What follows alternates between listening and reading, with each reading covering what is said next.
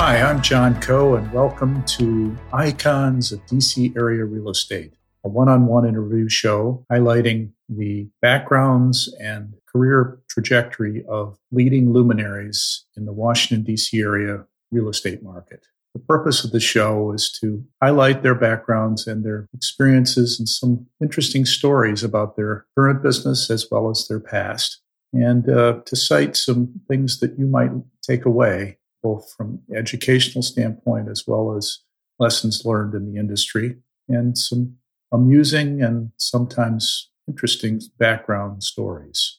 So I'm hoping that you will enjoy the show. Before I introduce my next podcast guest, I want to thank you, the audience, for listening to my earlier episodes. And if you haven't, please consider listening to the 8 episodes I've recorded since August of 2019. Some of my guests included Gary Rappaport, Ray Ritchie, Richard Lake, Cab Grayson, and Steve Lustgarten, along with Kathy Bonifay, and most recently, Bill Hard. So I hope you have a chance to listen to those. For episode 9, I'm pleased to introduce Tom Bozzuto, who's chair of the Bozzuto Group that he formed in 1988 with his partners John Slidell and Rick Mostyn. Tom is not only the chair of the company, but he's now the chief cultural officer of the Bozzuto Group.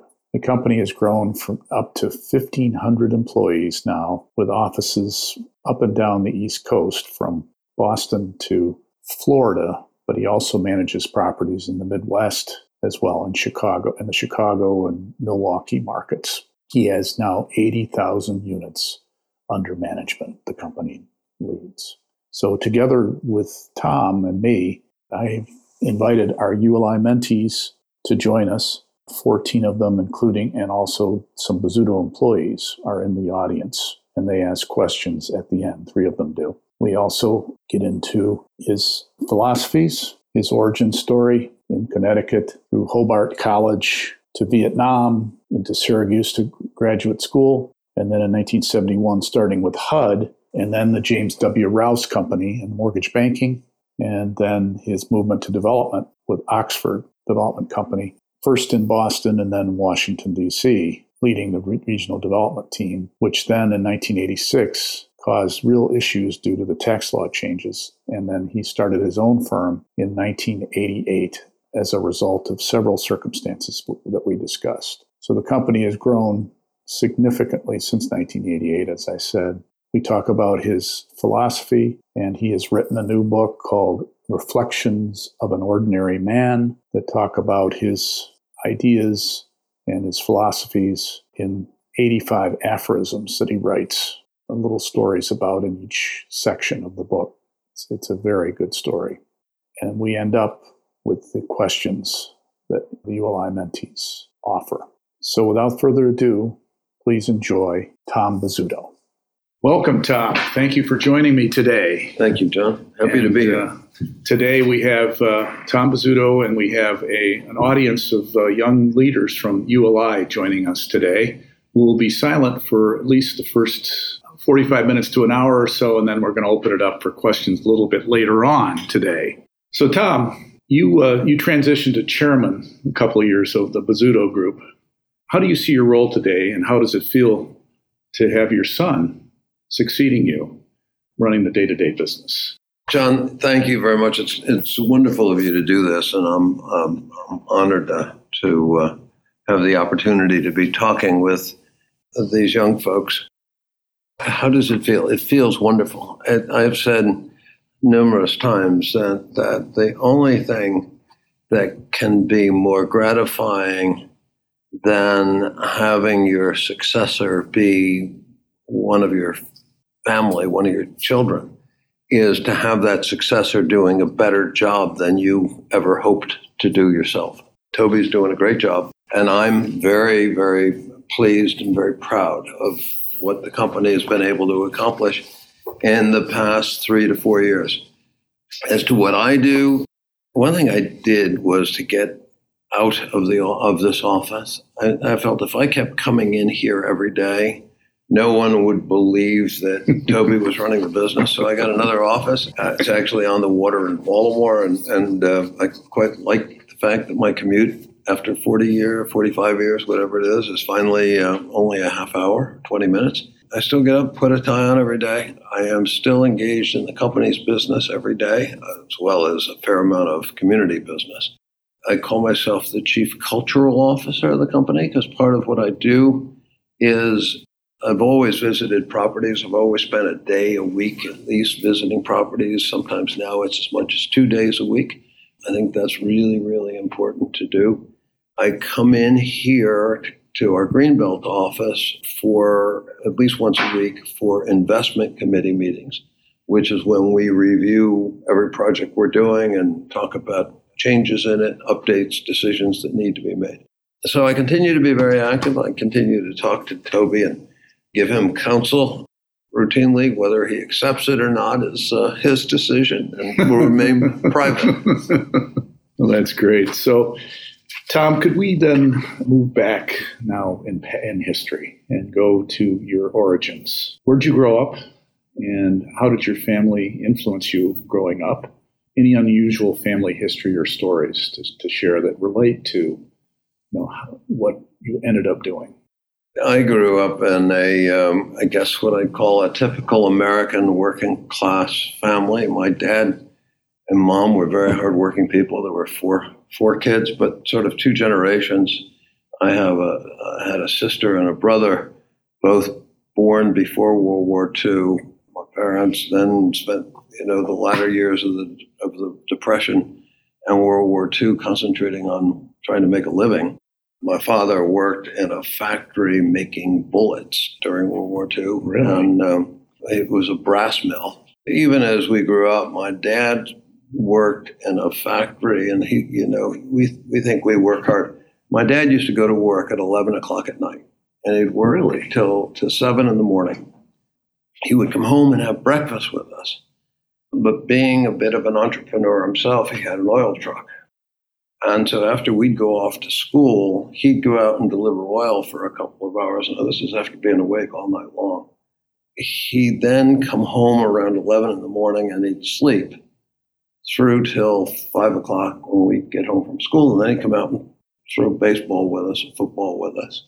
And then the family would have a meal together. And the entire time he was doing that, my mother would be either taking care of the family or cooking. It was a typical Italian household. Where did you grow up? What town? A place called Waterbury, Connecticut. Waterbury. Okay. It was if we were poor, we didn't think of ourselves as poor. We were, but I always tell the story that when my wife and I moved to Baltimore or moved to this area, and we did that in 1971, we had $370 to our name.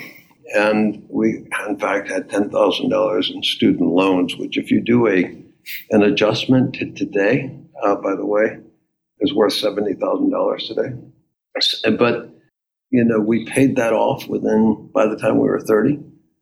And, we both worked hard, and we've been very fortunate. That's great. So you attended high school there? Went to a public high school, played football. Sort of the typical thing. I'm captain of the football team, but my education was mediocre. So your leadership started then, to some extent. I suppose so. It really started, I guess. It did, but I think it really started at college. I went to a place called Hobart College, and Hobart's a relatively small school, 2,000 kids today. Back then it was 1,400 or 1,500. Very hands-on. And I always joke, John, that I was never there for a semester when I wasn't on the dean's list. And before anybody thinks I'm bragging, the first year and a half, it was the dean's list of people on academic probation. I get a letter every quarter saying, you're about to be thrown out. But then one of the faculty members, a fellow by the name of Walter Rawls, took me aside and gave me a compliment that I had never gotten a compliment on my mind before, on my intellect. And it was like a laying on of hands. From that point forward, I guess I got the confidence I needed What did he say? He said I was the toughest-minded son of a bitch I'd ever had in his class. And I wasn't sure it was a compliment. I had to ask him to explain, and it was a compliment coming from him. But what he meant was, I sort of drilled down to the bottom of an issue without getting caught in the weeds. In any case, I got very involved in student government at Hobart. You talk about leadership. My senior year, to keep in mind, this was 1968. And everything you've heard about 1968 and 69 was true. And we abolished our student government. Mm-hmm. And I was appointed as the student body's representative to the administration. Wow. And I now chair the board up at Hobart and William Smith. And I met one of the old trustees from years ago and pointed out to him that the first time I had met him, I had been standing outside of their meeting demanding that they all be fired. So it comes full circle. That's funny. So you were obviously very active, and were you involved in sports there too? I played football in my freshman year, and I played half of my sophomore year, and then I decided that even as Division III, they were taking it all far too seriously, and I just wasn't willing to put in the hours they were putting in, and it was interfering with student government activities and other things that I was doing. So coming out of Hobart, then what happened? Well, you got to go back to Hobart. My senior year, I actually was a pretty serious student, and even though I wasn't very good, I was very serious, and got involved in protest movements and the like. In 1968, in the spring of my senior year in college, Bobby Kennedy got killed. And at the time, I happened to be supporting him. Everybody else was supporting Gene McCarthy. Mm-hmm. I was supporting Bobby Kennedy, and he got killed. And then Martin Luther King got killed. That's right. And the cities erupted in riots. So with the mentoring of another member of the faculty, I decided that I wanted to spend my career trying to do something to make cities a better place. And you sort of had to be there, but the cities were burning all over America, and every time you turned television on, there were riots in Los Angeles, there were riots in New York, there were riots in Baltimore. And so I applied to and got into a number of graduate schools. But I wanted to go to the best graduate school I could in public administration, because I thought that if you were going to deal with the city's problems, you had to do it working for the government. And that was the time that HUD was being created. The housing bill had been passed by Johnson, the parent. So I went to the Maxwell School up at Syracuse and got a degree in urban affairs and public administration. And convoluted long story, I was drafted out of there, came back, finished graduate school there. And that when I finished, I was offered a job in Baltimore, Pittsburgh, and Richmond by people at HUD. And I ended up deciding that for a whole variety of reasons, that Baltimore was the place we wanted to be. So we moved down here in the fall of 1971. So you spent how many years at Syracuse? 2? Yeah, that's a great question. I started my degree in 1968. I finished in 1971. And it was a 1-year program. In my first year, I got a fellowship, a Ford Foundation fellowship, to go to Calcutta, India, to work in the city planning department. And I thought, boy, if there's anything that prepares you to work for the government in a city planning situation where the city is a mess, it's this. Wow. But I had a problem, which was that my draft deferment was expiring in January. So in December of 1968, I went to the draft board, and there was, and I at the time had longer hair and a lot more of it than I have today, and I had a beard. And I went in, and this blue-haired lady who chaired the draft board looked at me and said, "Sonny, if you want to go to Southeast Asia, we'll be happy to send you in a uniform. And I said, no, I want to go to East Asia. That's where India is. 2 weeks later, I was drafted. So she got her way. I went to Southeast Asia, spent a year in Vietnam, came home, and thank God. Came home and had the opportunity to finish graduate school at that point. So what was Vietnam like for you? I sort of have to thank Hobart for this too. I got to Vietnam. I had decided that I was going to be an enlisted man. That I didn't like giving orders. I surely didn't like taking orders, and I wanted to do it as quickly as possible. And as an enlisted man, you could do it in 2 years. If you signed up for OCS, it was 3 years. When I arrived in Vietnam, my military designation, my MOS, as military guys call it, was field artillery. And I had an assignment to become a forward observer with one of the battalions. So you spend typical army, you arrive and then you sit around waiting for your orders to be executed. I was sitting around with a bunch of other guys and, spent maybe 2 weeks in Saigon. And then finally, the day we were supposed to ship out, we were all assembled. We were sitting in bleachers like they have at high school football games. There were probably 45 guys all waiting to go one direction or another. And this old NCO came over and said, does anybody here have a degree in journalism? And contrary to everything you'll ever hear about the military that says don't volunteer, I immediately raised my hand. And fortunately, I was the only one who raised my hand. So they took me over to the information office where I went through a series of interviews, at the end of which I sat down again with this old NCO, and he said, you lied to me. Yeah.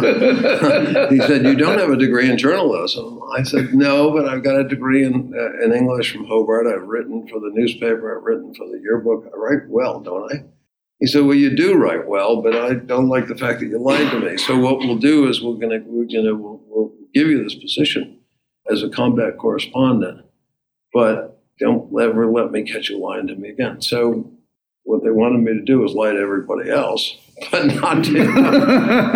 So I then spent the next 12 months riding around in helicopters, writing stories about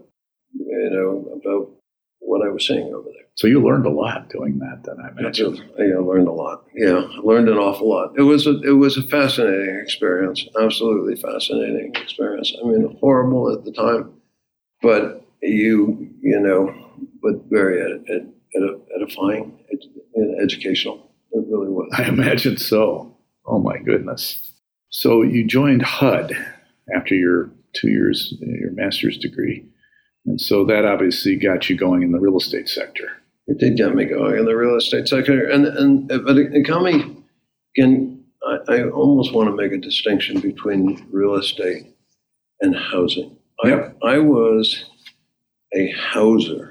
And that's the way I, sort of thought of myself. That was my career, was to be a houser, to deal with the housing problems of poor people. That was how I got into this. That was what I wanted to do. But what I learned working for HUD, you need to understand there was an organization called the Federal Housing Administration that came out of the 30s. HUD was created in the late 60s, and they were merged. And you talk about two cultures that didn't blend well, it was those. I mean, the FHA was an organization that would not lend in black neighborhoods. It would, it has an awful, awful history. They did some good things. I don't mean to minimize it. But then you had HUD, which was made up of all these young people who looked like me, who, wanted to change the world and save the cities. And so you had this cultural clash. And there was, I ended up being a pretty good example of it because I was promoted 3 times in 2 years, which is really pretty good in government service. But I was also investigated by first of all, I had a complaint filed against me by the union. they said I was coming in too late, but the real issue was that I was working too many hours. I had an investigation done of me by the Inspector General. Really? And ultimately was investigated. I was 24 years old, but I was investigated by the FBI. And I never forget 2 FBI guys putting me in a corner up against the glass wall, and I don't like heights. And it was a solid wall of glass. And saying, one of them said to me, "We can't find that you did anything wrong, but nobody works as hard as you worked in government unless they're crooked. So we're convinced you're crooked." So at that point I said, I think I may want to change careers. So I stayed there another 6 months, and that's what led me to join the Rouse Company.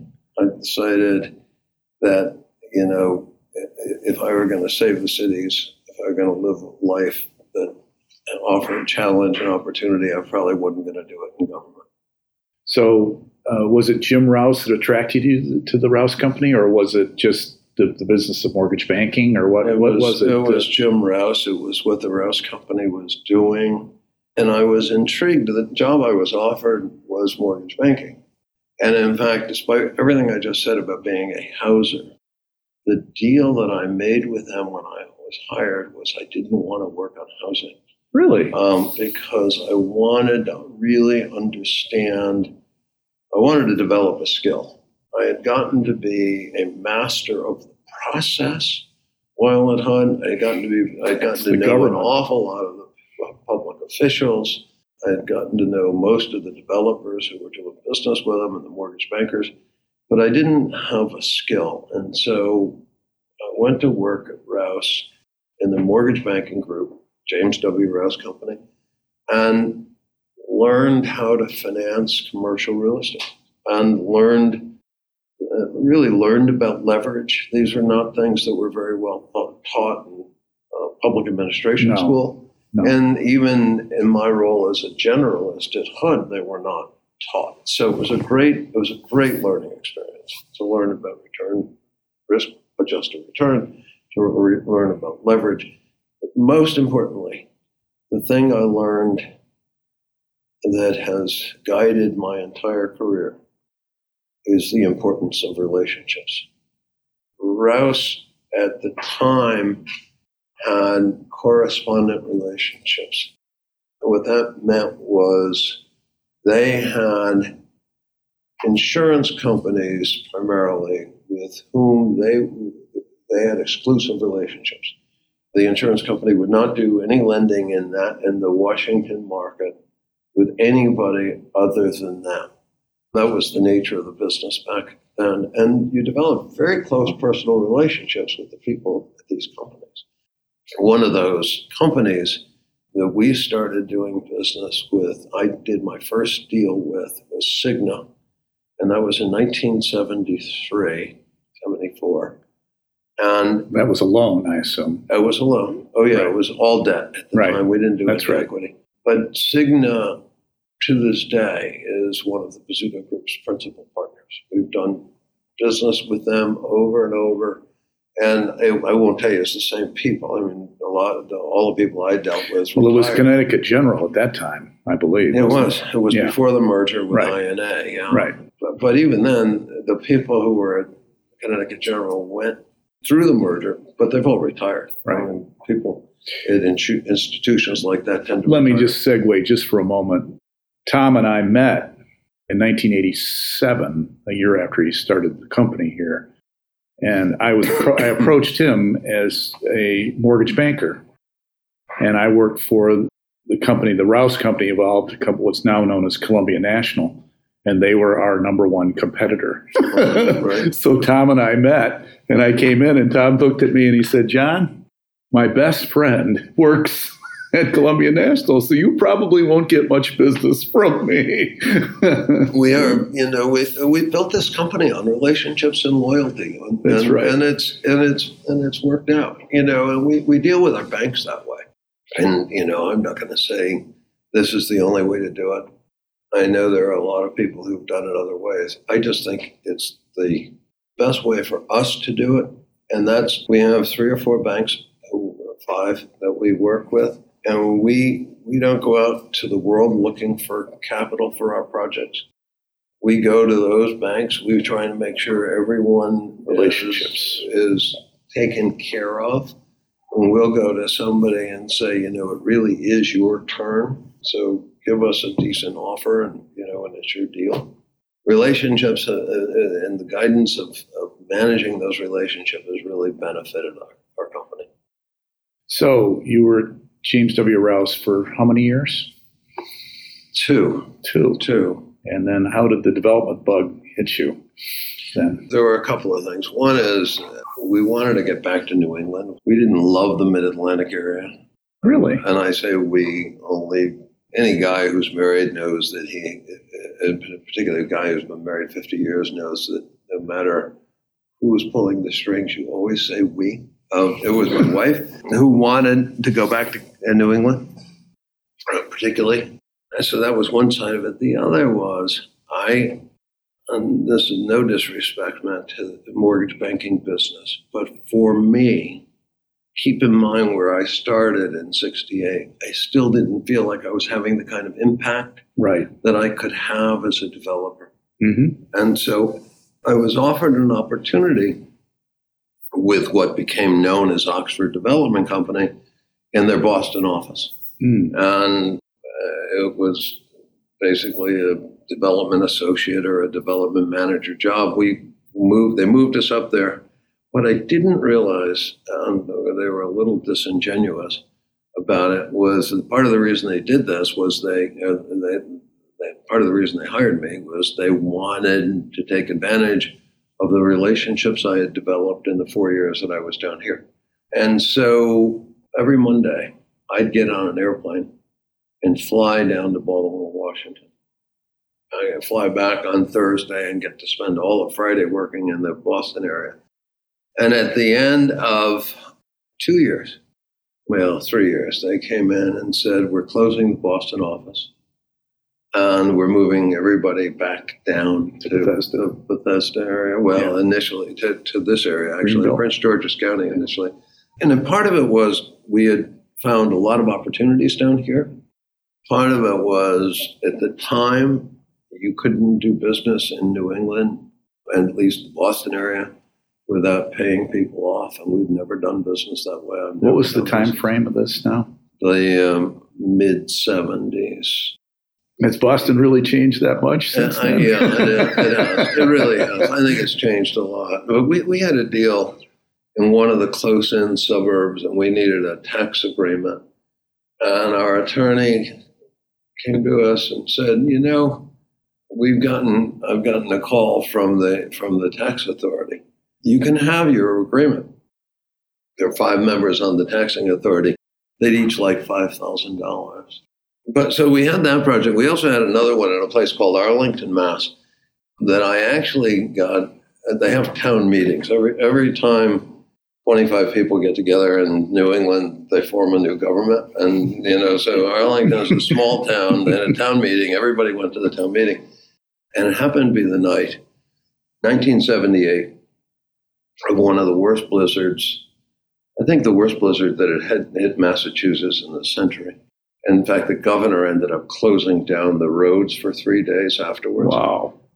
But that night, we were sitting there in this town hall building, and I'm, doing everything a 26-year-old guy can do to persuade the crowd, and people are walking out. And lo and behold, I get my victory. I won. Unfortunately, those people who walked out sued on the grounds appealed on the grounds that I had manipulated the weather to get my victory. And they won. So we found a local developer to sell both of those projects to, closed up the office and moved back down here. Oh my goodness. So that was the start of my career with Oxford.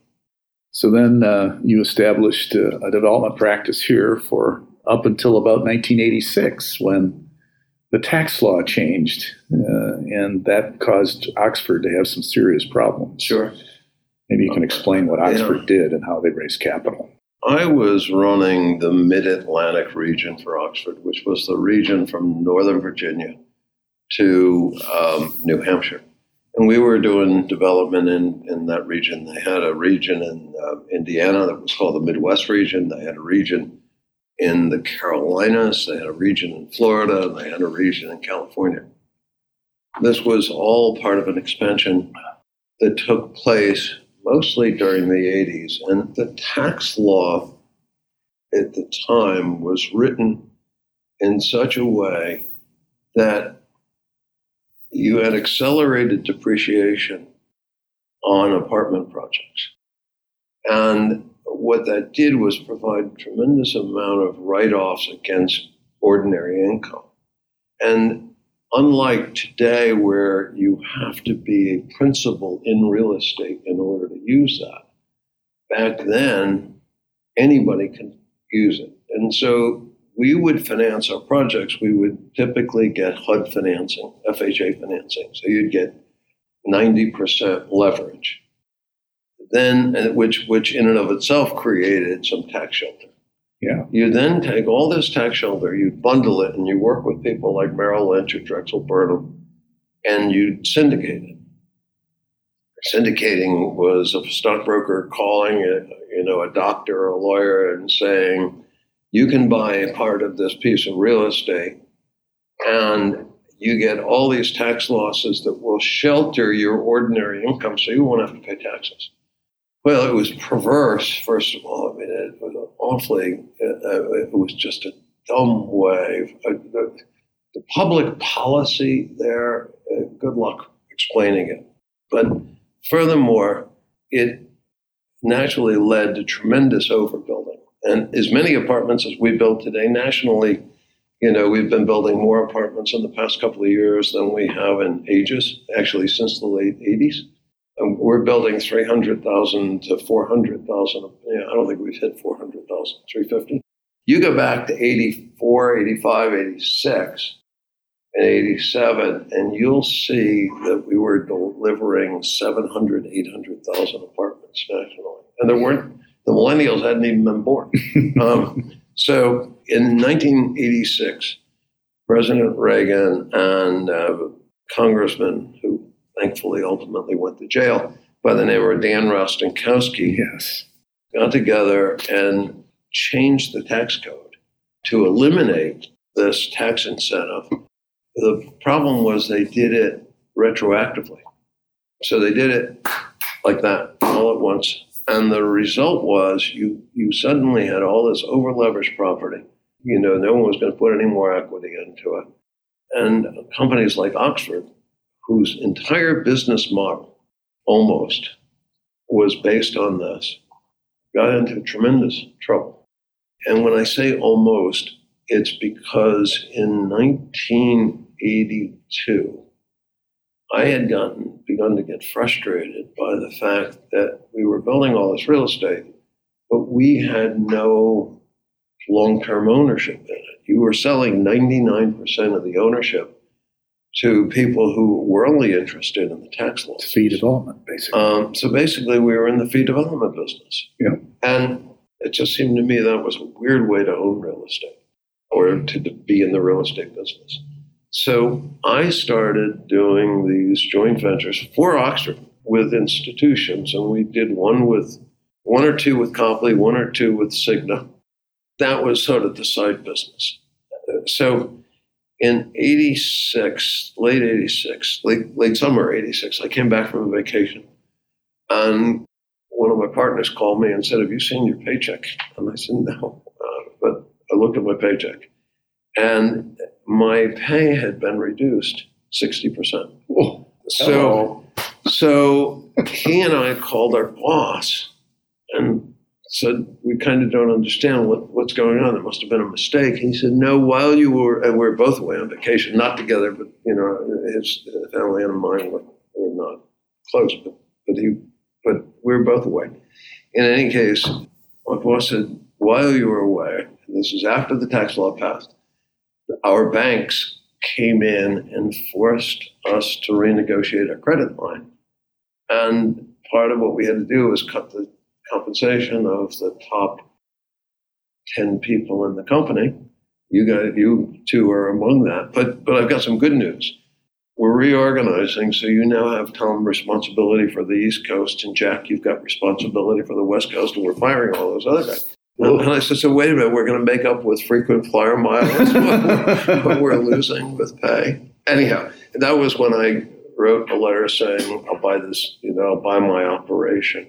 That was the first time, that was 86, that they all laughed. They thought that was very funny because my operation had been pretty profitable. Again, in 87, I tried, the company was going through, and I hope you never have to work at a company that is going through the kind of contraction, agony, death throes that we're trying to survive, trying everything to survive. But people are getting laid off, you're laying people off. In any case, we finally, I tried maybe two more times in 87. And finally, in early 88, we were still in the Mid-Atlantic region doing deals. We had a project we were going to do in Gaithersburg.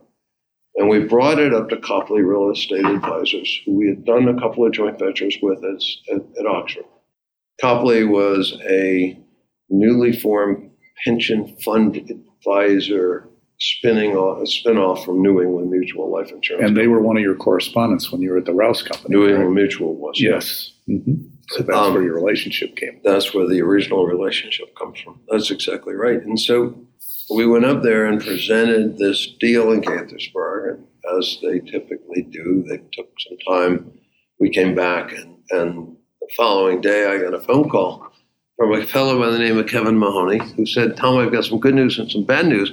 And the good news is that we are going to fund this deal. We've decided to go forward with it, but the condition is that nobody from Oxford, including your boss, can have any ownership interest in the project whatsoever. And you personally have to be the managing general partner. I said, Kevin, how the hell am I supposed to tell my boss that? And he said, that's the bad news. You have to figure it out. So I did. I called the fellow who I was working for. He responded far more thoughtfully and calmly than I would have done, I think. He said he wanted to think about it. He thought about it for a few hours and called me back and said, okay, I will sell you your operation. Firm up, you've been sending me offers that I've been ignoring. Firm up an offer, put some detail and teeth into it, and I'll sell you your operation. That's what led then to the formation of the Bozzuto Group. So did you have assets in that organization at the time other than just personnel and the management structure that you had? Or was there any real estate that you brought with you at all or not? I mean, we had interests, but we had interests as limited partners in partnerships that had an interest in real estate. So no, it was very complicated, and we had no real estate.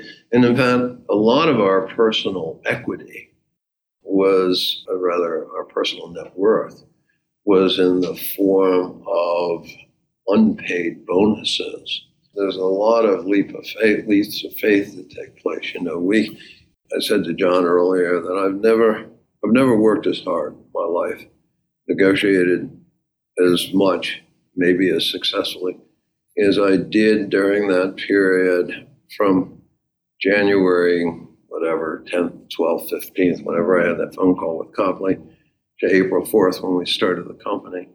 First of all, I've used the word I here up until this point because at that point it was me. But the very first thing I did was to call a fellow by the name of Rick Mostyn, who had been my controller, but my closest friend.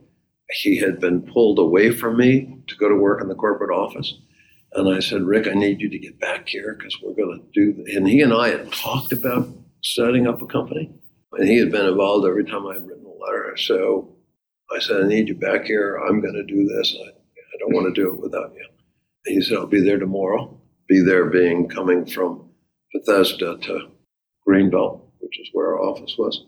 John Slidell and Bernie Lupsher were two fellows who were in our development department very senior. Now, my idea was that I was going to put together this company and they were all going to work for me. So that was the first negotiation. They was negotiating with them, and what we negotiated was ultimately a company that was owned by the four of us. I was the majority and still am the majority stockholder, but we put together that corporation. Then, and in fact, the thing I had done the very next day after talking to Oxford and getting their agreement that they were going to sell me the operation was go up to Boston and sit down with the Copley people and get them to agree that we would have an exclusive relationship and they would fund our equity on our apartment deals in this greater Washington area. Did you bring Rick and John with you? No, I didn't. You did not? No, at that point I knew Rick was going to join me. I had no idea the others were. So I had that relationship. And then, of course, we had very little equity to put into the company. We had some, but as I said, a lot of our net worth was in unpaid bonuses from a company that was going underwater. So Rick managed to get a bank then called a Maryland National Bank to give us a $2 million letter of credit, a $2 million line of credit, rather, secured only by our personal guarantees. I got to paint that picture a little deeper for you. Here we were, I was 40, John was 45, Bernie was 60, Rick was 35, approximately. We all had kids. We were getting ready for college. Some of us, I had saved some money. John had saved some money. Now imagine going home and looking to your spouse in the eyes and saying, I need you to agree, not only am I going to pledge everything we own, but the banks want to know that you're willing to sign and that you believe we're going to be successful, so you have to sign. So you have to put everything you have at risk. So we did that. The four of us did that. And then, but we needed some other equity. And it was the New England relationship that was really the foundation behind your decision to do that. Is that it was a much? Couple of things. It was the New England relationship. It was also the deal we put together with Oxford. The deal we put together with Oxford was that we were taking from them a core of people, not just the three or four of us, but a core that was large enough to finish 7 projects that were currently under construction.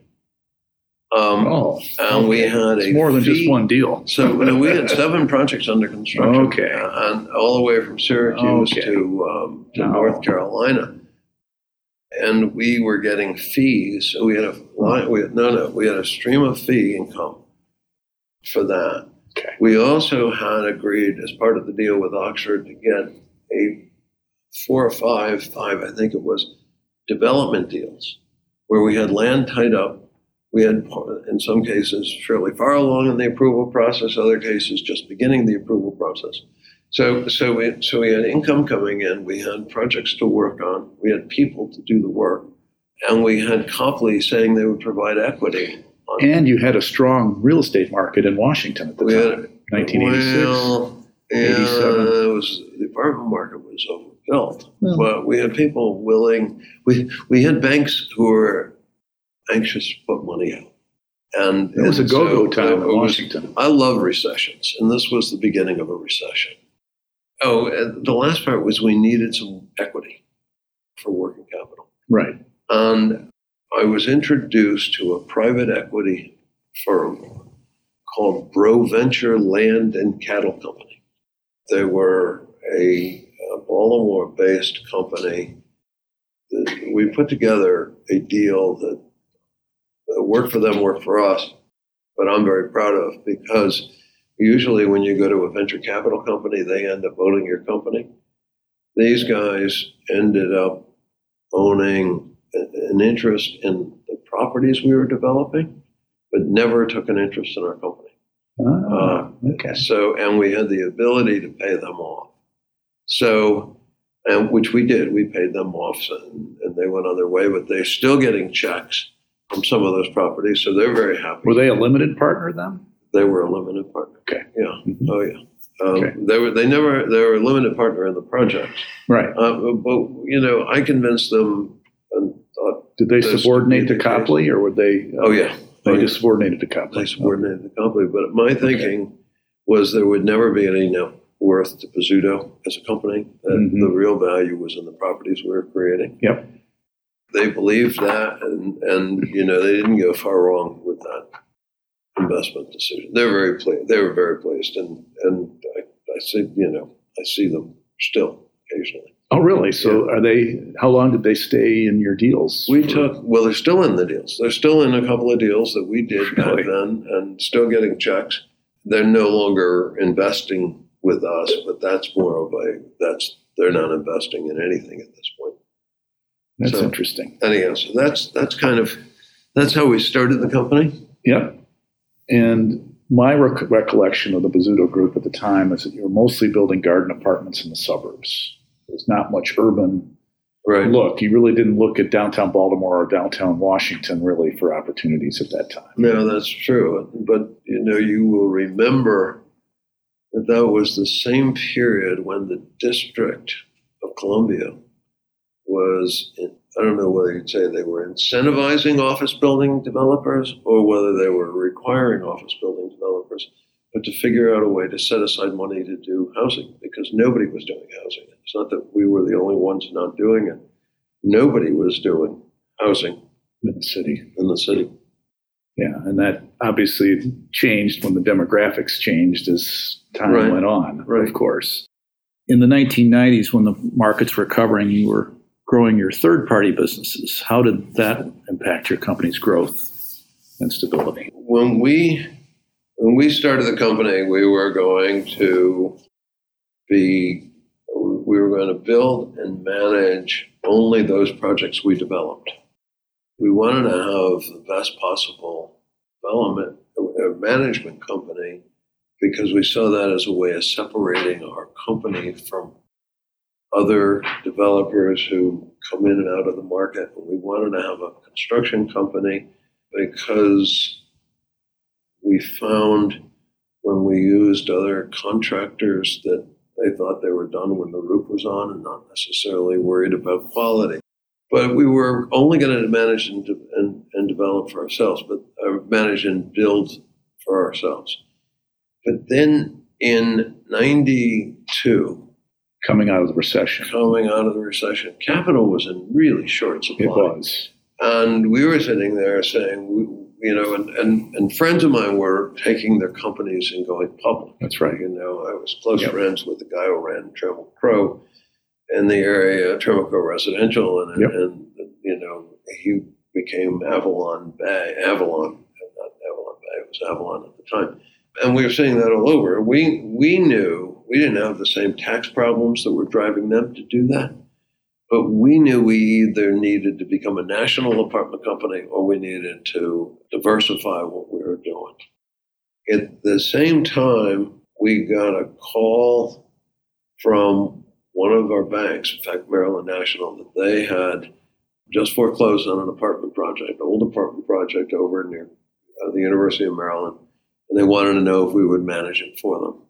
And almost the same month, we got a call from a nonprofit group that we had a relationship with.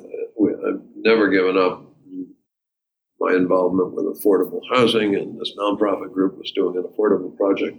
They asked if we would consider building it for them. And so we sort of looked at ourselves and said, we get into the service business. We can keep our people. We can provide them opportunities without being forced to do development deals that don't make sense. So that's what led us to get into the third-party service business. But again, it was intended to be purely secondary to our development business. But, once you put people into an area and say, this is yours, you get the right people there, they're gonna run and do great things with it. And that's what happened with our management company and our construction company. Our management company, Julie Smith, was running. The next thing I know, we're looking at being 4,000 units, then 10,000 units, Today we're at 80,000 units under management. Construction, Mike Schlegel. We went through a couple of people, but then Mike Schlegel came in to run it and did the same thing. And today we're building, I think we have a backlog of about $1.5 billion worth of construction here. So third-party business has been good for us. Yeah, I remember probably in the mid-'90s, you and Julie came to my office at Lake Mason and sat down and made a real presentation on property management because you were promoting that business at the time. You were doing a road show, basically, of the property management business at that moment. I used to joke about how when Julie and I first started doing that, I would go and she would carry my bag. Then we would go and we would do it together. Then we would go and I would carry her bag. And then very quickly, I was totally unnecessary and never went. And I mean, no, she was great and she built. And the great thing is, I mentioned Julie and I mentioned Mike, and together with Toby, they are the leadership of the company today, and has created the opportunity to move Mark Wiesner up to be president of the construction company, and Stephanie Williams up to be the president of the management company, and they've continued to grow it. Mike is now the chief operating officer, Julie, chief administrative officer, both working with Toby as the CEO. Rick Most and John Slidell retired. I know that. And, although he still won't acknowledge that it's retirement. Rick is still involved with the company in a very active way and working on doing. We've created an insurance subsidiary, and Rick is very involved in overseeing that. And I'll tell you what I do. So it's a terrific place for the company to be right now. So Tom, let's evolve to talk a little bit more about the early 1990s as well, the recession at that time, and how you dealt with that time. You had the third-party management businesses we talked about, and the other third-party businesses, but talk a little bit about how you dealt with risk at that time, and really the company's history with risk. But at that time, we had significant issues. That was, in my mind, in my experience, the worst recession I've gone through in my career because of the S&L crisis and just basically complete shutdown of all development activity and lending and investing. In fact, banks were calling borrowers to call their loans, basically, because they were in desperate trouble. Well, I think it's probably a question. These recessions are always a question of where you're sitting. But I think for us, the recession in 2008 and 9 was far more serious, far more consequential. But I think part of it is probably, in 1992 and 91, which is when that recession was, we were a small company. We didn't have a lot of real estate that could have gone bad because our history didn't go back far enough to have done bad real estate. And the bad real estate we did was still left at Oxford, and not because we were so smart. So in many respects, we were in really a pretty good place in 1991, 91. I said earlier, I like recessions, and I really meant that. And for all of you who maybe were, not in a position where you could really focus on the last recession, I'd say this: I like recessions because it forces you not to be complacent. You have to be thinking, and we in the first recession, 1991, 92, we did a variety of new things. We got into, as I said earlier, we talked about just now, we got into all these service businesses. Not sure we thought of it at the time as getting into the service business. We thought of it as doing a couple of deals that would help us keep our people together. Ended up leading us into the service business. And the other thing we did is got into the home building business. I had, I'd been in the apartment business my entire life. I was 42 years old, I guess, at the time, 43. I'd never built a home, let alone a condo.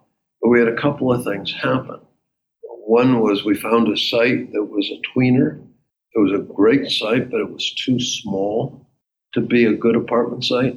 It was like 150 units. Secondly, I had run into a fellow by the name of Milt Schneiderman, who was a local home builder, who said to me, "My God, Tom, you wouldn't believe all the money I'm making building suburban condominiums. You knowing what you know about apartments really ought to get into that business." And I have to admit, I was dragged into it by my partners, Rick and Bernie in particular, and a fellow by the name of Richard Bowles, who was with us at the time, were really pushing us to get into the business. So we did. We did our first condominium project. We were selling condos. I was up in Baltimore, in the suburbs. They were averaging $70,000 a piece, and they were selling terrifically. And then we got halfway through that project, and the banker who had lent us the money on the project called and said she had just foreclosed on another condo project down in Prince George's County, and we were the only condo experts she knew, so would we mind taking over that project? So the next thing, and my equity partner on that, who were a couple of local guys, said, and they had put up half the money on that first project. We put up half the money. And they said, "You guys are crazy. You don't need to put up any money. We'll put up all the money. You use your money to expand your organization to find more of these deals. And we'll give you, just show us the deals first. And we'll, until we turn you down once. And we'll give you the equity for the deals." And so that worked. For the next 15 years, it worked beautifully. It took us a while to learn how to build condos that would satisfy the customers. That was a process. We got through the recession by thinking on our feet. And it was easier to do because there were 25 of us, I guess, at the time. This more recent recession was tougher because we had gotten too big. We had people working in the company who shouldn't have been working here. And so we had, again, as cruel as it is to say this, the recession gave us the excuse to get rid of some dead weight. It happens. So a couple of years ago, I called Toby about a project in Pasadena, Maryland, which was a garden project. It was a phase one that was built, and it was an acquisition and then a development of a phase two.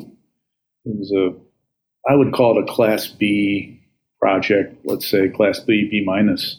Toby said, John, we're really not looking at that today. We're really looking at much higher quality projects, a little more of the Class A, more urban type of situation. So obviously the criteria of the company evolved over the years and changed. Talk about, what the Bozzuto Group's, how that's evolved and why, and some of the issues that behind that. Well, I don't know that particular site, and Toby and I haven't always seen eye to eye on sites. But that's okay. John and I didn't. Rick and I didn't always, and it was part of what makes this a fun business. What's happened over time? Well, first of all, I will tell you, as far as the company is concerned, yes, we will build downtown urban kind of projects or mixed use projects like we're doing in Chevy Chase right now, or we're doing, projects over Metro like we're doing up in Quincy, Massachusetts right now. Mm-hmm. But we also will do a suburban project. We just finished a project and are leasing up a project in Watchapel. I'm sure there are others that I'm just drawing a blank on, but we've always tried to refrain from being a one-trick pony. I mean, if there's anything I learned from Oxford, it's the risk and danger of just doing one thing. I've always tried to run this as a diversified company, and I think Toby is doing the same thing. The problem I think the entire industry has gotten into is that the costs of materials, the cost particularly of labor, and the cost of land driven up by excess regulation has put you in a situation where it's almost impossible to build workforce housing. And the marginal cost of taking a project and making it a super Class A project is relatively insignificant related to the total cost of building the project. And so when I get so frustrated by these politicians who talk about affordable housing, but they're the same people who are imposing rules and regulations that decrease affordability. And I'm not saying that the rules and regulations are wrong. I mean, here in Anne Arundel County recently, they've just put a new tree bill into place. That bill probably adds $5,000 a unit to the cost of housing. You know, the bill was done to protect the Chesapeake Bay. I am a boater. I have a place on the bay. I love the bay. So I'm not questioning the person who did its priorities, but I would say there's hypocrisy there when they pretend the next day they go out and talk about affordable housing and don't acknowledge that they've made the housing less affordable. So that's why we're all forced as developers, every one of us, to compete for the same piece of ground because we're zoned into building on very small pieces of ground. I mean, very few pieces of ground. So we bid up the price of the land, and then there was a study that the National Multifamily Housing Council did this past year that showed that 30 to 35% of the cost of an apartment is associated with public regulation.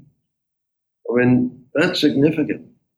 And I don't mean to sound like some Neanderthal here who's saying, damn the regulation. But I'm saying let's not be hypocrites and let's understand why we don't have affordable housing. It isn't because of the industry. It isn't because of those of us who are builders. It's because the government policies have put us in this box. Well, it's analogous to some extent to the change in the tax laws, and it's just, and you have these public-private partnerships that are developed now where they're basically, at one side of the mouth they're saying one thing, and then on the other side they're doing something completely, just the opposite. It doesn't make much sense. And you wonder if it's got to be either ignorance or hypocrisy. It can't be both. I mean, it can't be, it can't be anything else. It's got to be one or the other. Fascinating. But a challenge we all have to face. So not only have you grown your company vertically with all the different services, but you've also grown geographically. And so when I first met you, it was just Baltimore and Washington. You were pretty adamant about that. I remember looking on your wall, you had a map with all these dots or, tags on the wall. You may still have that map. I don't know. But it probably has the east half of the United States on it now, is my guess. But explain why you decided to grow geographically outside the region. We have grown completely organically. We've not bought anybody. We've not merged with anybody. We have joint ventured with people, though. Operators, developers. I mean, there's a fellow up in the Philadelphia area. We've joint ventured with a couple of times. We are in this Boston project working with a local developer who knows the local people better than we do. Part of our expansion has been driven by the management company. We've tried to run this whole company right from the very beginning as customer-focused, customer-client focused. We're very focused on who rents our apartments. We're also very focused, once we got into the third-party business, on the needs and desires of our clients. Well, a lot of our clients are institutions. And so when Northwestern Mutual says to you, we're building a project in who happens, by the way, to be one of your biggest partners or one of your best partners, clients. And they say to you, we're building a project in Milwaukee, and, we're talking to 4 or 5 of your competitors because you're not out here. Well, you say, we'll be there. We come in. So part of what led us into Chicago, we had a client who had a beautiful downtown building, said, will you come out and take care of it? And I'm not being coy about who the client was. I just don't remember offhand. We now manage, I think, 25 properties in Chicago. We purposely went to Boston with the management company. We now are developing in Boston. Mm-hmm. We went to Miami purposely, South Florida, and we are looking around for development opportunities. It was done because we felt there were opportunities in those markets to serve the customer who we serve. You know, some years ago, John, we did an analysis of who our customer was, or who rents our apartments, who buys our homes. And we, you know, a lot of thinking is about demographic blocks. You know, well, we're catering to millennials, we're catering. And what we concluded was, and we have a name for this group of people, and I can't even remember what we call them, but that there are characteristics that run across the age group that define who our customer is. And the characteristics are associated with their lifestyle behavior. And I'll just mention a couple of examples. These are people who value experiences more than possessions. They're generally people who, whether they have a lot of money or not a lot of money, they value education. I could go on, but I'm not going to. But you can imagine we have a very complete analysis of who this customer is. And it's a customer who will pay a little more money. Even, by the way, people who need affordable housing kind of fall into this category. There are some amongst them who will absolutely, you know, they're going to go and find the lowest price anywhere that they can. I mean, you know, we know people like that who have a lot of money. But then there are others who will pay a little extra to be treated specially. Mm-hmm. And that's who our customer is. And so we've continued to just focus in and follow on that customer. People like to shop at Tiffany for a reason. Right. Not for price. It's exactly right. That's exactly right. And you know, and I don't use that example or those examples only because it really runs across income levels, and it certainly runs across age levels. I mean, we'll have 20-year-olds and 80-year-olds who have more in common than two 20-year-olds. It's the living styles. Does that pervade throughout the company with regard to site selection, you know, finishes, architecture, the whole development process? I assume it does have that. Yeah, it does. We have a very rigorous process, and we've actually had this. We took it from Oxford. We've had this rigorous process where the senior people in the company meet an investment committee. Typically, it's either once a week or once every 2 weeks to review deals. And the deals, the very first thing somebody will do once they've tied up a site and before spending any significant amount of money is arrange a meeting with a market analyst, our management people, the architect, obviously the developer is running it, to decide who's going to be living in this product. Who is our customer on this unique site? And we know who, as I said, we have this customer. Well, what is it that's going to attract them to this site? And then that guides the design process throughout. Mm-hmm. So yeah, it's a very rigorous process. You know, you and I were talking earlier about the analysis of risk. First of all, I think our whole industry does a relatively poor job of evaluating risk and reward. And I don't hold us up as exemplars of it at all. But we try at every one of these meetings, as my colleagues in the room can tell you, I am not necessarily the most pleasant person in the room during these meetings because I think it's my job at these meetings to teach everybody to be tough-minded. I'm sure in your years in banking, you've seen that we are an industry of wishful thinking. Of course. You will see so many people. I had a discussion today with a land seller who couldn't understand why, since it would take 2 years to develop a property and then another 2 to build it, and I wouldn't be delivering it for 5 years from now, that I wasn't projecting that rents would be 15 to 20% higher then than they are today. How could you not project 3%, 4% a year rent increases? And, you might get lucky and have that happen. I've had it happen in my life occasionally where it actually works. I've also had it where the rents stay flat for 3 or 4 years. Or they go down. Or they go down.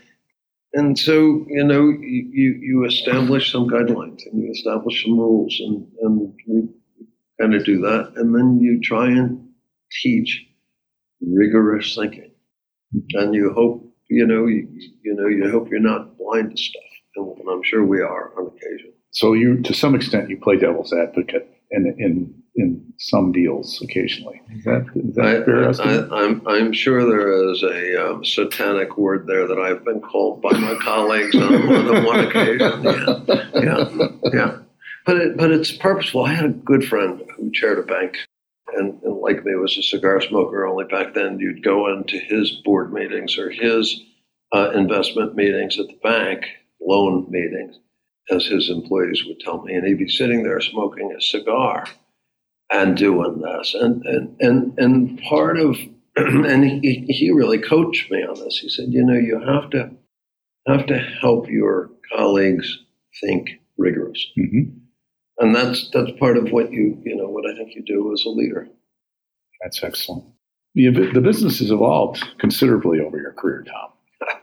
Yeah. Describe some of the innovations that you believe had the greatest impact on developing and operating companies. What is happening today that has the most impact on the current business in your mind? I would tell you that I think, I'm not sure I'm going to answer your question exactly the way you would like, John, but and I'm going to limit my comments to the apartment industry. Of course. The fascinating thing in the years that I've been in the apartment industry is how much more sophisticated it has become. When I cut my teeth in this industry, the apartment was typically, with the exception of Texas, the apartments nationally were being built by home builders who needed tax shelter. And there were very few, there were some at Carl Freeman locally, but there were very few apartment builders. And even the ones that did exist thought of themselves that way. They were apartment builders. And I got to manage this stuff. What about Albert Small, your landlord here? Yeah, but even then, the management, and I think the world developed, but management was not a focus of what they did. Right. And they were going to develop, and they were going to build, and they were going to make money doing that, and then they'd hire. And I saw it when my wife and I first moved into this area. We rented a very nice apartment, and it was brand new. And I'm not making this up, the manager was a lady who wore hair and rollers all the time, smoked cigarettes all the time, and her husband was a maintenance guy. Mm-hmm. We got evicted for having a cat, too, which is why we've always allowed pets at our properties. And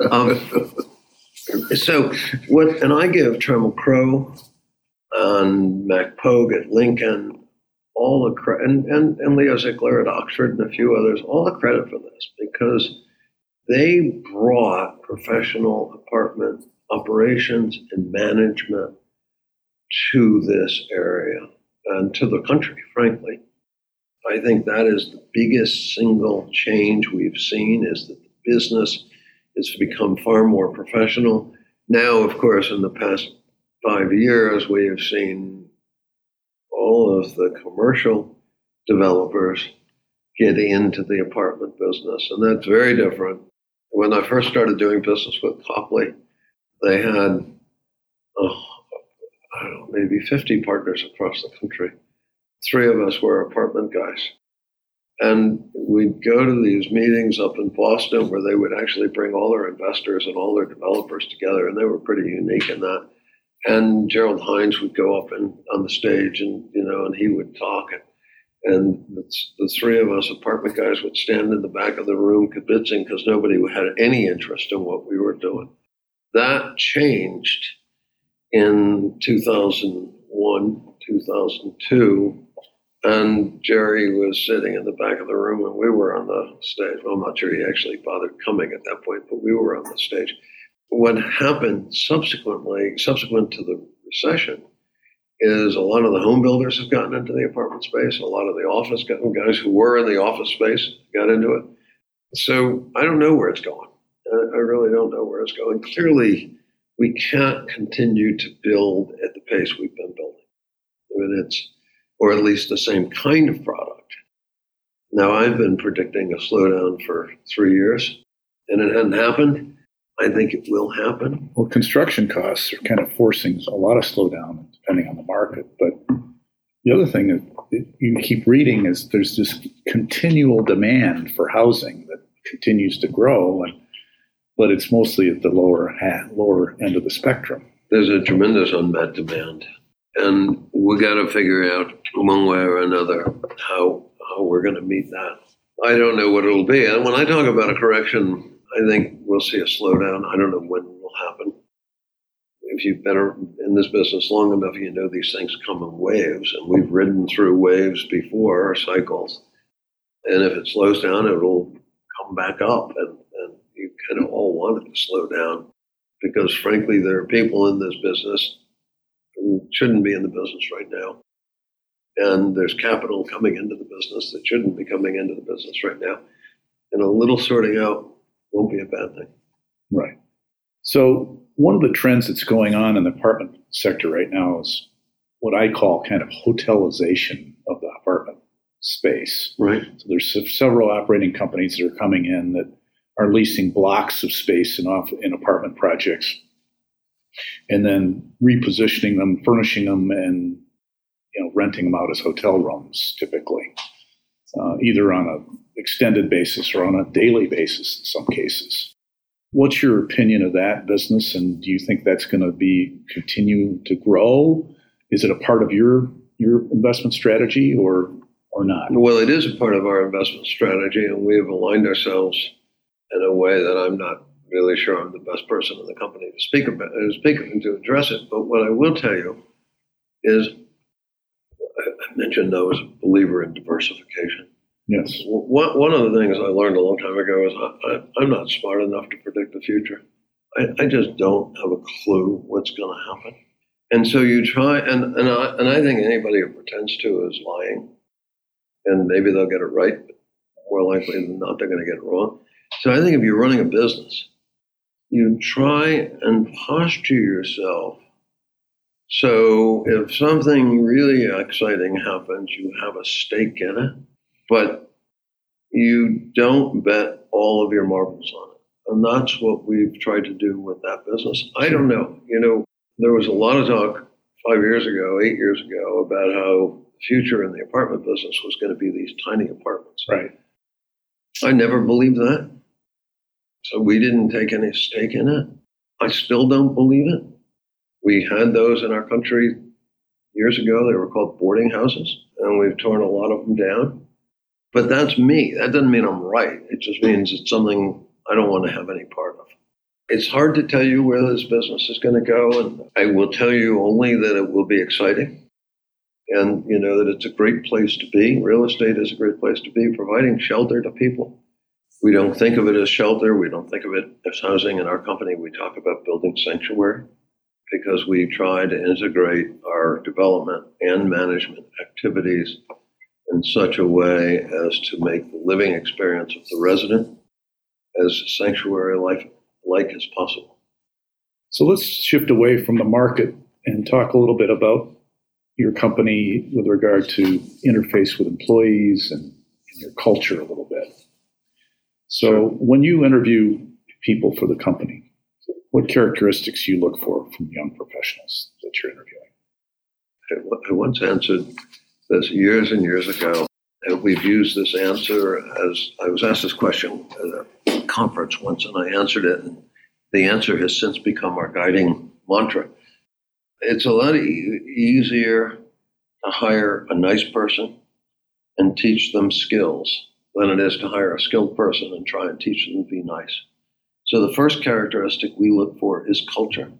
And we've had some real rock stars in the company whose culture was not compatible with ours, who we have escorted out of the company. And you need to be prepared to do that if you're running a business.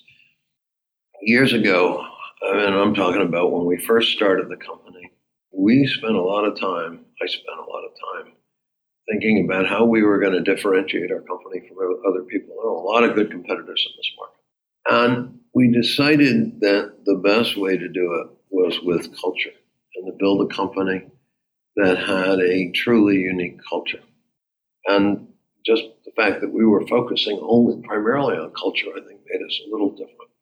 But we took the whole company at that time, when many of us, 30 people, 35 people, away, spent a couple of days talking about, what are our values, and ultimately had reached no conclusion at all. So John Slidell and I came back to my office and sat down that afternoon, and we came up with the values that we thought described the company. We have built an entire culture around those values. We have hired people who demonstrate those values. We have trained people based around those values, and they're really simple. And they're one-word values. It's concern, creativity, passion, and perfection. People are always feeling the need to elaborate on what they mean, and starting with me. But the values we have are 4 values: concern, creativity, passion, perfection. We say concern, we mean concern for each other first, concern for the communities where we're building, concern for the people we're working with, concern ultimately, most importantly, for our clients and customers. Creativity, I always say to people, we're not, you may be good looking, but we're not hiring you for your body, we're hiring you for your mind. So bring your ideas, and even if you're stealing them from your last employer, bring your ideas, tell them to us. Passion, we always say, if you're not feeling like you're really looking forward to coming to work here, go do something else, please, for your own sake and for ours. And perfection, we all recognize that it may not be achievable, but we also recognize that Leonardo da Vinci, Michelangelo, I can go through the list, were human beings who came pretty close to achieving perfection, and there's no reason we can't try to strive for the same thing. So those are our values, and that's what we built the company around. That's inspiring, Tom. Very inspiring. Shifting to your personal philosophy, when you were fully engaged in multiple projects, how did you see the balance among family, business, and giving back? Anything you'd like to share? Yeah, you have to give 100% to all 3 of those things. How do you live 300%? It's a real problem.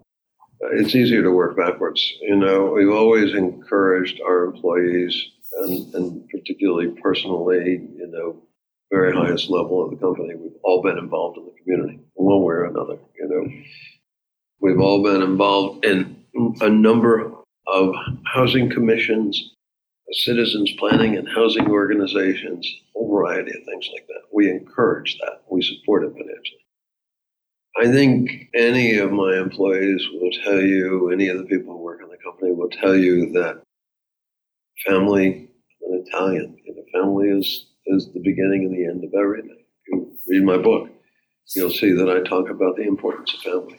All of that being said, I live to work, as people will say, and I remember more than once, having a conversation with my wife that said, do not expect me home for dinner, except on weekends. You own me on the weekends. I will be here. I will do whatever you want me to do. I will be with the kids constantly. But during the week, I have to be out entertaining lenders. I have to be at zoning hearings. Fortunately, I married an extraordinary person who put up with that. This business, and maybe any business, is about showing up. It really is about showing up. I mean, you can't be in people's minds unless you show up. You can't find opportunities unless you put yourself into uncomfortable positions and suddenly you find you met somebody and it's leading to a New Deal. So this is a real change, John. The world today is, and I watch Toby and I watch most of the people in the office, and they're, that they'll leave earlier, far earlier than I used to, and they're home with their families. The difference is they can be home and be, they've got these iPhones and iPads that allow them to resume work. We'd go home, we were home. You weren't generally getting back on the telephone at the time. So I'm not sure I was a great example for anybody. So are you conscious about, balancing? Obviously your wife reminds you constantly, but, at this point in my life, it's easier, but I'm still, I'm still up and out every day and out, at least one night a week. And my wife, she's spectacular, but she's not an angel. She too has been very engaged in both a professional way and then in a community way, where she would have engagements in the evening. And, you got to balance it. Yeah. So now that you're chair and no longer CEO and day-to-day operations, are you doing things now in the community more than you might have a little more time to do that? What are you doing now outside of the Bozzuto Group activity? As I said, I've always been on a number of boards, even chaired boards. I chaired the Maryland Science Center. I chaired the Citizens Planning and Housing Association up in Baltimore. But you ain't chaired nothing until you've chaired a college board. And the year I turned the company leadership over to Toby, I stepped up as chairman of the board of Hobart and William Smith Colleges. And the president of 18 years announced that he was retiring from that position, and I had to oversee a succession process.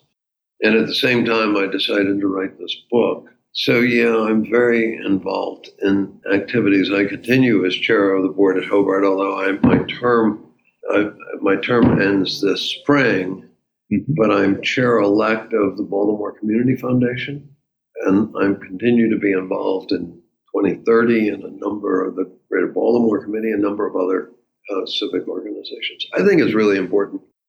I always hesitate to tell this because of fear that other people will steal it.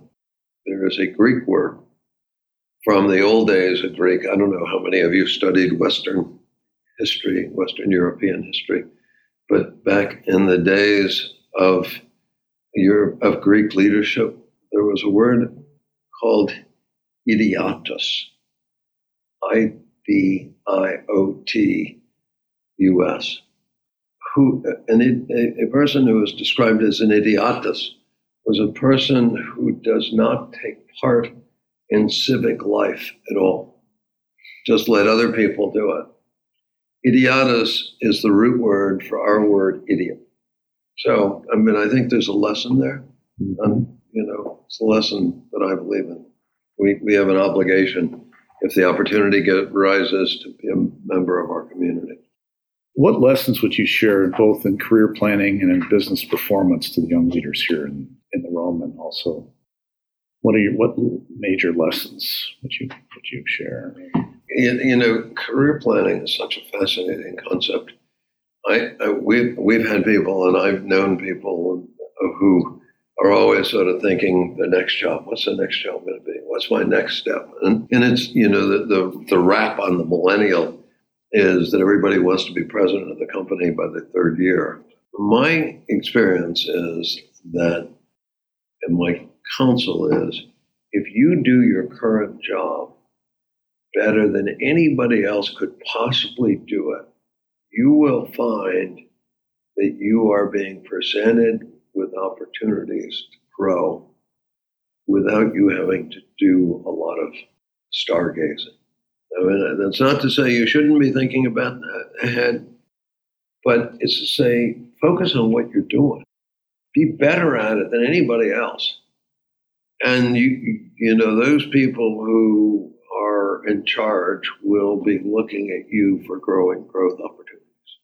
So tell us about your biggest wins and failures along surprising events in the career? What are your big wins and what are your big The losses? biggest failure, one of the biggest mistakes was we had the opportunity to sell our home building business, our home building subsidiary, in 2006 for a whopping amount of money, tremendous amount of money, and we turned it down.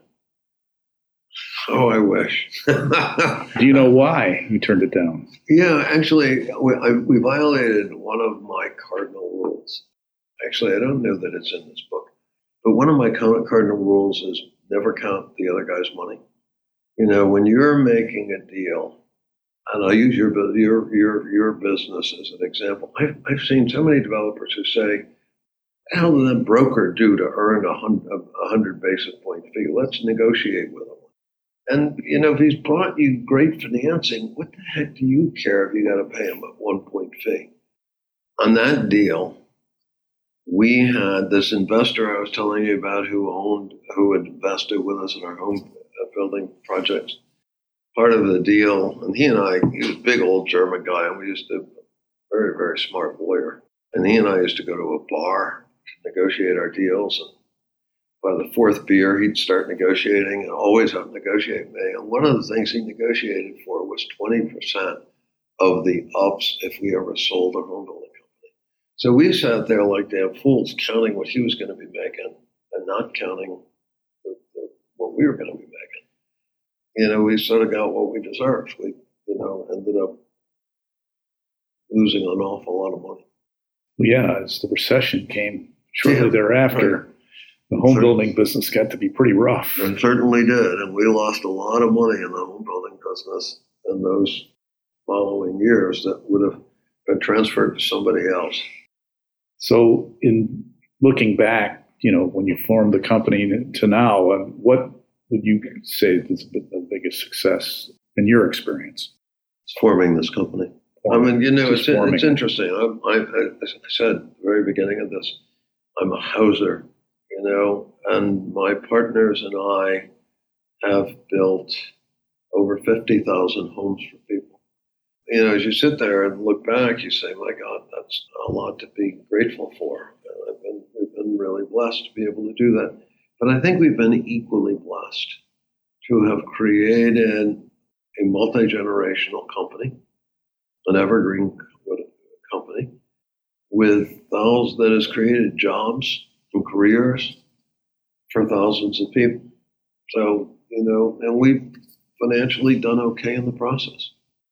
If your 25-year-old self were sitting here, what would you tell him? Go for it. Go for it. Go for it. Okay. What did you tell Toby when he came to you and said, I want to get into your business, Dad?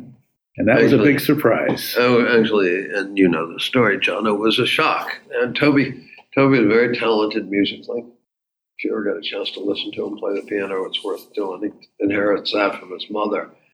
He had a good job right out of college. He actually worked for Sony Records while he was in college, and then he had a job working in New York City for Elektra Records. And, you know, it sounded like a wonderful job. He was the guy who you'd call if you wanted one of their bands as background for one of your advertisements if you were, you know, an ad agency. So it was a great job. And one day I was up visiting J.P. Morgan, who was one of our partners, and I invited Toby to lunch. And at lunch he said, Dad, I want to come to work for you. It was the first time we had ever discussed it. I was completely shocked. And maybe the smartest thing I did was to say, why don't you come down and talk to my partners, which gave me some breathing time. He came down a week later and met with a couple of our young employees as well as my partners. And John Slidell said to him, and Toby was 23, I think, 24, something like that. And he said, look, stay where you are long enough. Toby was 3 or 4 months short of getting a promotion, to get a promotion. Then we'll help you get a job with somebody in our industry. You do that for a couple of years, then go get a graduate degree, and then you'll be 27, 28, and you'll look like everybody else we hire. Well, Toby, if I had said that to him, I think he would have laughed, but coming from my partner, Toby did all that. He went to work. He got his promotion up at Electra. We helped him get a job with Columbia National. He did that for a couple of years, financed a bunch of Charles E. Smith apartment deals during that period of time. Then went to work for J.P. Morgan in New York City while he was getting his master's degree at NYU. And when he graduated, I said, okay, Toby, it's time to come to work. I'm going to offer you $40,000 or whatever we were paying at the time. I think it was 40. And he said, gee, Dad, J.P. Morgan is offering me 70 to stay here. So he negotiated and won, and we hired him. But he started at a fairly low level in the company and worked his way up for 13 years before he started reporting to me, and then reported to me for a couple of years before we, made him CEO. So he was with us 15 years. See, what I like to point out, he was with us half the life of the company. So I shouldn't take too much pride on what we did before he took over. He had to earn his stripes. Oh, yeah. Yeah. And part of the logic, he and I and John and Duncan Slidell, after Toby and Duncan both joined us, went to a program at Harvard on families and business. And one of the things they teach, John had it absolutely right.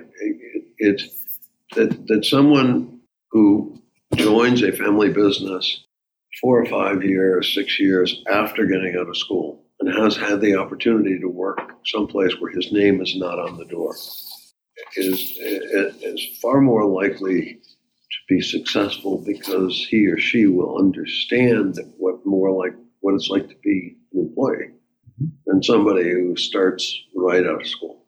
So I think we're going to shift now to questions, Q&A from the audience. So you guys aren't fully exhausted.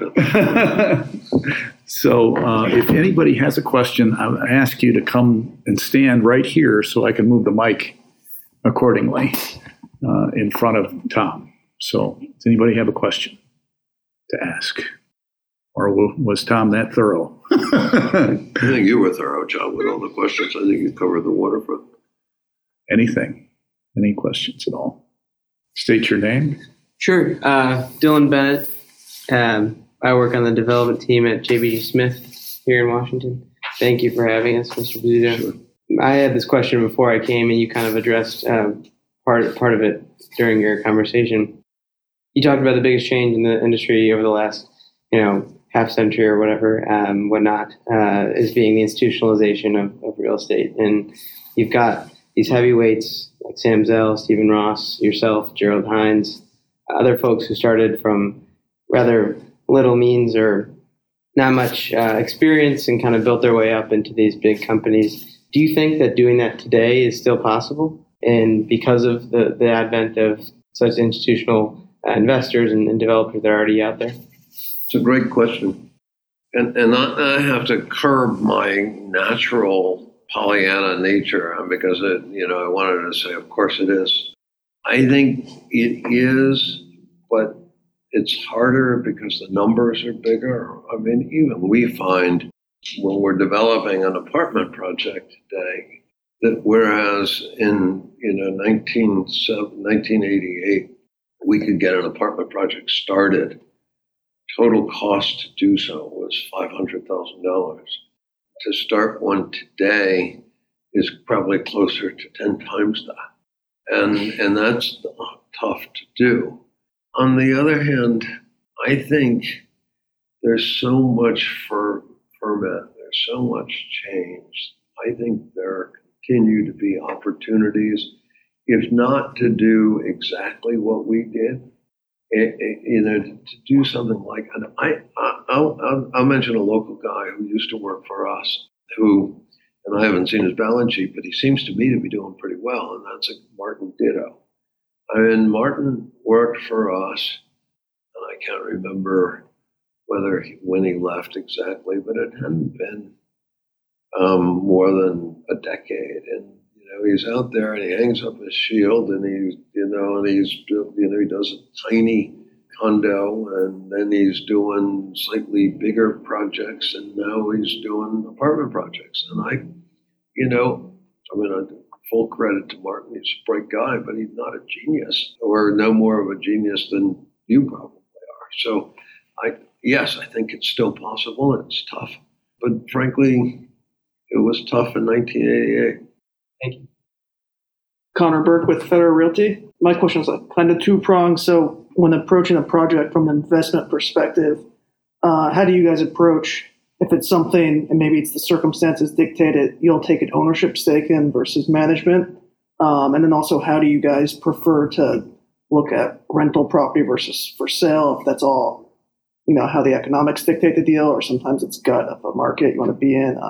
Just curious how you guys approach some of those. Repeat the second part. I was so fascinated by the first part. I was thinking of my answer, and I didn't. The second part was, in addition to both the stake you'll have in the project, for sale product for condos or towns versus rental product. How do you guys approach that? Okay, good. Thank you. The second part is easier. Apartment sites need to be bigger than home building sites. What we learned through the Great Recession is that the risk associated with doing a lot of condos at one time is that the sales pace is never going to be, unless you get lucky, is such that you may have to go through 2 economic cycles before you finally get sold. So you want to keep a condo project. We want to keep a condo project relatively small. Apartment projects become inefficient under about 200 units. And so that's what drives that decision.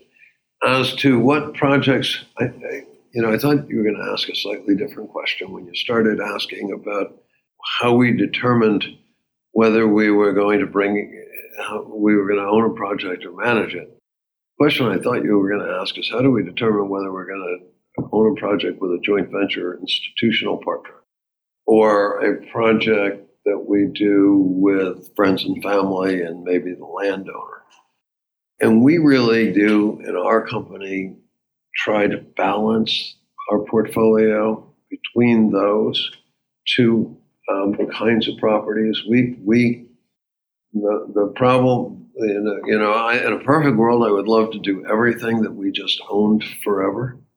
The problem is we have to put our own equity in, and there's a limit on that. So we mix it up and probably do 2 projects with institutional partners for every one we'll do that we can keep long term.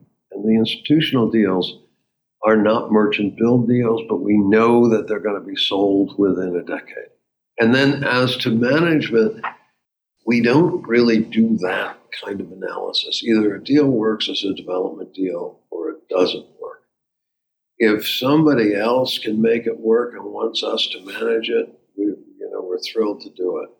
But we'll very seldom, that's to my knowledge, we've never seen a site that we say, well, we can't make that work, but one of our clients can, and we'll manage it for them. Does that answer your question? Yeah, okay, thank you. Michael Zhao from FCP. Thanks for having us. Sure. Quick question about back in the day when you guys started the property management business, how has that competitive landscape changed from then till now? That's a really interesting question. Because in some respects, it hasn't changed a tremendous amount. I'd say we've done a much better job of knowing, we have a much better sense of who we are and what distinguishes us today than we did when we started the management company. We did thrive and grow based on being a kind of boutique operation. It's difficult to say you're a boutique operation when you're 80,000 units under management. But as I mentioned, I still go out once a week and visit the properties because on average, I'll visit a third of our properties every 6 months. So it's, and I think that's important in terms of keeping the company feeling as much as possible like a boutique. But there are not a lot of, I want to be very careful how I say this, but there are a lot of great development companies out there today who we compete with over and over again. But there are not a lot of property management companies out there that I consider or think of, and I don't want to sound arrogant, but there are not a lot that I think of that are anywhere near as good as we are. Third-party management companies. A few of the development companies have good management companies managing their properties. A few of the REITs, and I have great respect for them. But I think, several of the very largest third-party management companies have been so focused on growing and so busy worrying about acquiring other management companies that I don't think they're terribly good at all. We've always made property management a real priority in this company, and I think the landscape has changed, but not all that much. It's interesting. That answer is going to get me in trouble, but I don't want to be arrogant. But I look at our competitors, and with some exceptions, I don't see a tremendous amount of competition. Well, your comments earlier about the growth of the management company being driven by your institutional investors primarily, because they're the ones that, right. And obviously your growth continues as a result of them rating you probably as high, if not the highest, among the property management choices that they have to make going forward. So new business that's coming in is probably as a result of that. A large part of it. I mean, we work to get new business. We work hard to get new business. We've also had localized clients like FCB, for example, who've chosen us to manage their properties, and we're very grateful for that. But yeah, I think, we always say the most important customer you'll ever have is the one you already have. That's right. And so you got to take care of them.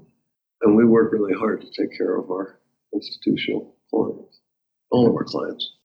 Any other questions? You guys have been very patient. And for those of you who are not Bozzuto employees, ULI folks, there are books with your name on them someplace.